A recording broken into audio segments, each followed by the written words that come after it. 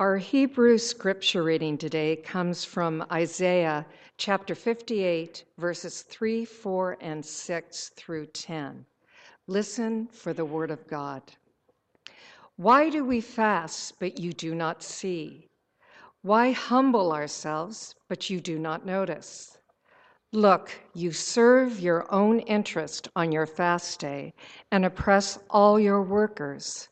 Look, you fast only to quarrel and to fight and to strike with a wicked fist. Such fasting as you do today will not make your voice heard on high. Is not this the fast that I choose, to loose the bonds of injustice, to undo the thongs of the yoke, to let the oppressed go free, and to break every yoke? Is it not to share your bread with the hungry and bring the homeless poor into your house? When you see the naked, to cover them and not to hide yourself from your own kin? Then your light shall break forth like the dawn, and your healing shall spring up quickly. Your vindicator shall go before you. The glory of the Lord shall be your rear guard. Then you shall call, and the Lord will answer. You shall cry for help, and God will say, Here I am. If you remove the yoke from among you, the pointing of the finger, the speaking of evil, if you offer your food to the hungry and satisfy the needs of the afflicted, then your light shall rise in the darkness, and your gloom be like the noonday. Our gospel reading today comes from Matthew chapter 5, verses 13 through 20. Listen for the word of God. You are the salt of the earth, but if salt has lost its taste, how can its saltiness be restored? It is no longer good for anything, but is thrown out and trampled underfoot. You are the light of the world. A city built on a hill cannot be hid. No one, after lighting a lamp, puts it under the bushel basket, but on the lampstand, and gives light to all in the house. In the same way, let your light shine before others, so that they may see your good works and give glory to God, your Mother and Father in heaven. Do not think that I have come to abolish the law or the prophets. I have come not to abolish, but to fulfill. For truly I tell you, until heaven and earth pass away, not one letter, not one stroke of a letter will pass from the law until all is accomplished.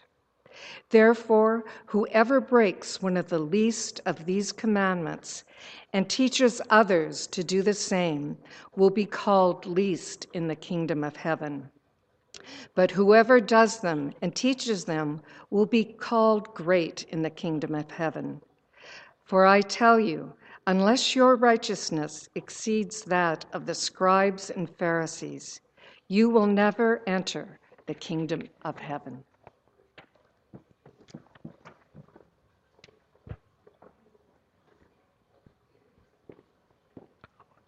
How many of you had a Christmas tradition where you went over to family member, grandparent, somebody?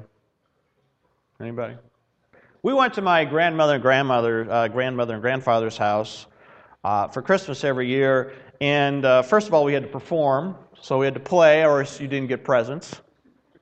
And then we ate. And my grandmother, I always thought my grandmother was a good cook.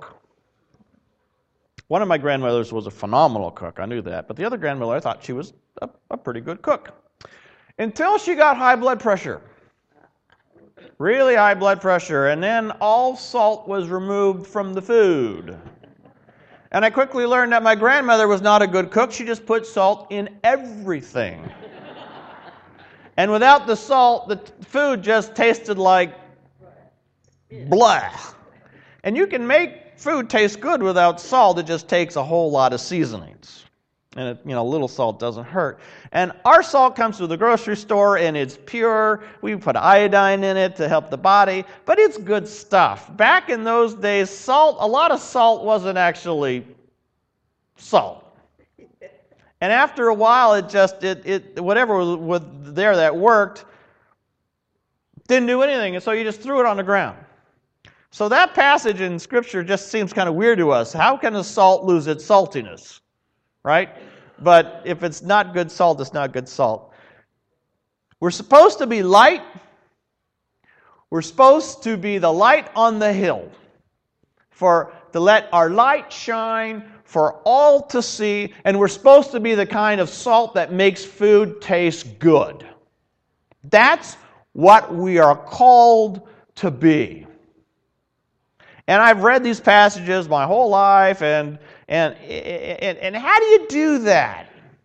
And I never really, you have an idea here, you have an idea there. But what's fascinating is that Scripture today, the lectionary, combines this passage from Jesus with the passage from Isaiah.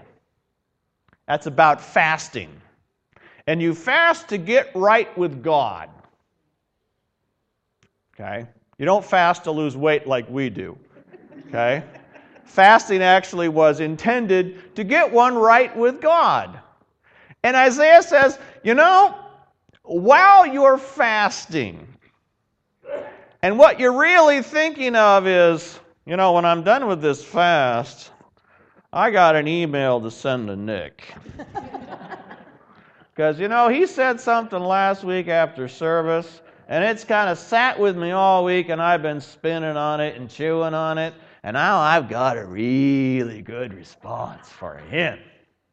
I'm going to show Nick who knows what. Isaiah says, if that is what your fast is about, God don't care that you're not eating. Do you think God's going to listen to my prayers when I'm thinking, how can I stick it to Nick? Most of the time God doesn't listen to me because I'm thinking, how can I stick it to Nick? I really don't, actually. Because I know how to stick it to Nick. I can just wait till Sunday and do it right here. We do the dumbest things. We do these external things, and we think that it makes it all okay. And I'm not saying you shouldn't fake it till you make it. Because there's a difference. When I was in Boston, I knew this. There was an old black lady, and she would go to church every week, and she was the nicest person you would ever meet. And I talked to her once, and she said, honey, she says, son, child, I grew up in the South. And I had a separate water fountain, and I had a separate bathroom, and I had to sit on the back of the bus. And honey, let me tell you, there are times when there ain't no love in my heart. I come to church every week because I know where I need to get. And she was a genuinely wonderful woman. But she knew, she says, you fake it until you make it. And that's fine. I mean, I know people who they show up in the church and think, what in the world am I doing here? This is not me. But this is who I want to be. That is different. When you know where you want to get, and you do the things you know you should do to get there. Any of you who graduated from college did that. You did not want to get up at 7 o'clock to make an 8 o'clock class. Am I right? Unless you're an early morning person and there's something really wrong with you, if there is.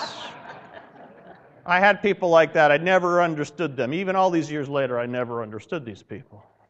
But you do things that you don't want to do because you need to read the book. And you need to go to class, and you need to take the notes, and you need to study, and all of these things, and then you get your degree, and you get a good job, and all of these things, and pretty soon your life is pretty good. Did you want to do all those things? No. Did you feel like a good student? No. But you faked it until you made it. Fake it till you make it. And that's okay. Most of us go through life faking it till we make it. God does not call those who are equipped. God equips those who are called. That's the way it always works. No one who signs up for something thinks, wow, I'm really good at that. I mean, some of you are, but, okay. Most of us think, I don't know. But there's a difference in faking it till you're making it and thinking, I'm doing it, and I don't believe a word in it. I'm just doing it because I'm supposed to, and I don't want to end up anywhere than where I am right now. I don't want to do anything different. I don't want to be anything different in my life. That's different. And Isaiah says, if you do that, you think God's going to hear you? No. Hate to disillusion you. What is the fast that God wants? To let the oppressed go free. If someone's hungry, find a way to get in some food. If someone's naked, you clothe them. It was kind of cool yesterday watching the kids do their shtick. And these were young people. And they were passionate about our oceans. And they were passionate about all the plastics that were going into the water and all the CO2 that was going up. I mean, sometimes they were all over the map, okay? But the passion was like right on. That's the fast that God wants, for us to give a rip and do something about it. So how are we as a people, how do we live that fast in our lives? And this is what you call audience participation time. How do we do this? How do you do this? And I really want you to share some things, because you're going to think of things that a lot of people haven't thought of, and are going to go, I could have done that. So how do we do justice? Observe. Humans. Pay attention. Okay. Vicki? Believe that if you seek Him first, all the rest to you. Okay, you seek, then things come in the end. Who else? What else? Direct action. Direct action. Say more. What? Give the guy a jump. Give the guy a jump?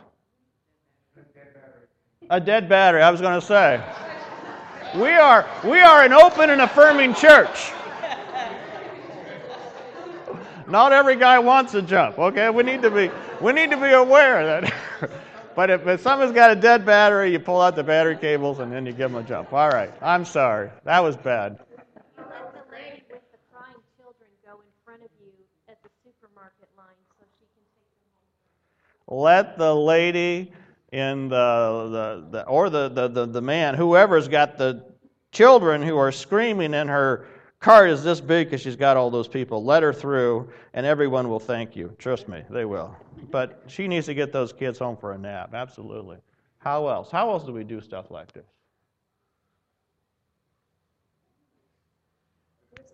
How do the musicians? I want to hear from our musicians. What was the question again?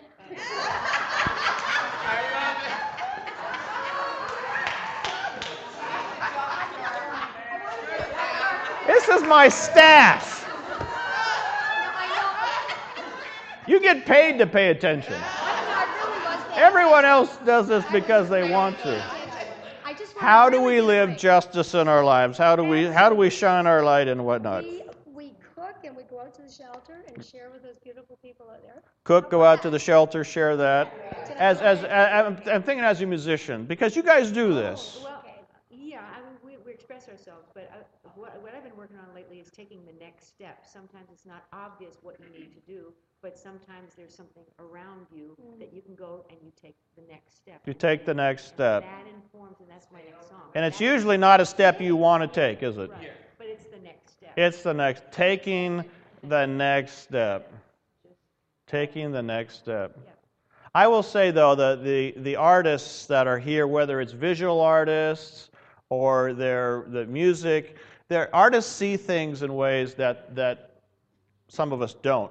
And one of the things that I love about the sciences is that when you really get into the great scientists see the same thing. They see the unity.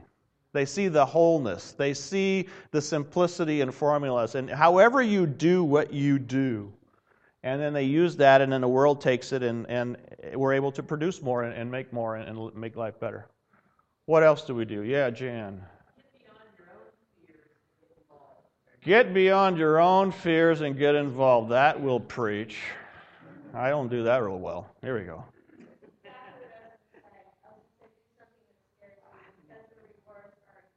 Do something that scares you because the reward's on the other side. You're much bigger than you think you are. Vicki. She's right. Try one day for blessing your enemies, loving those who spitefully curse you and hate you.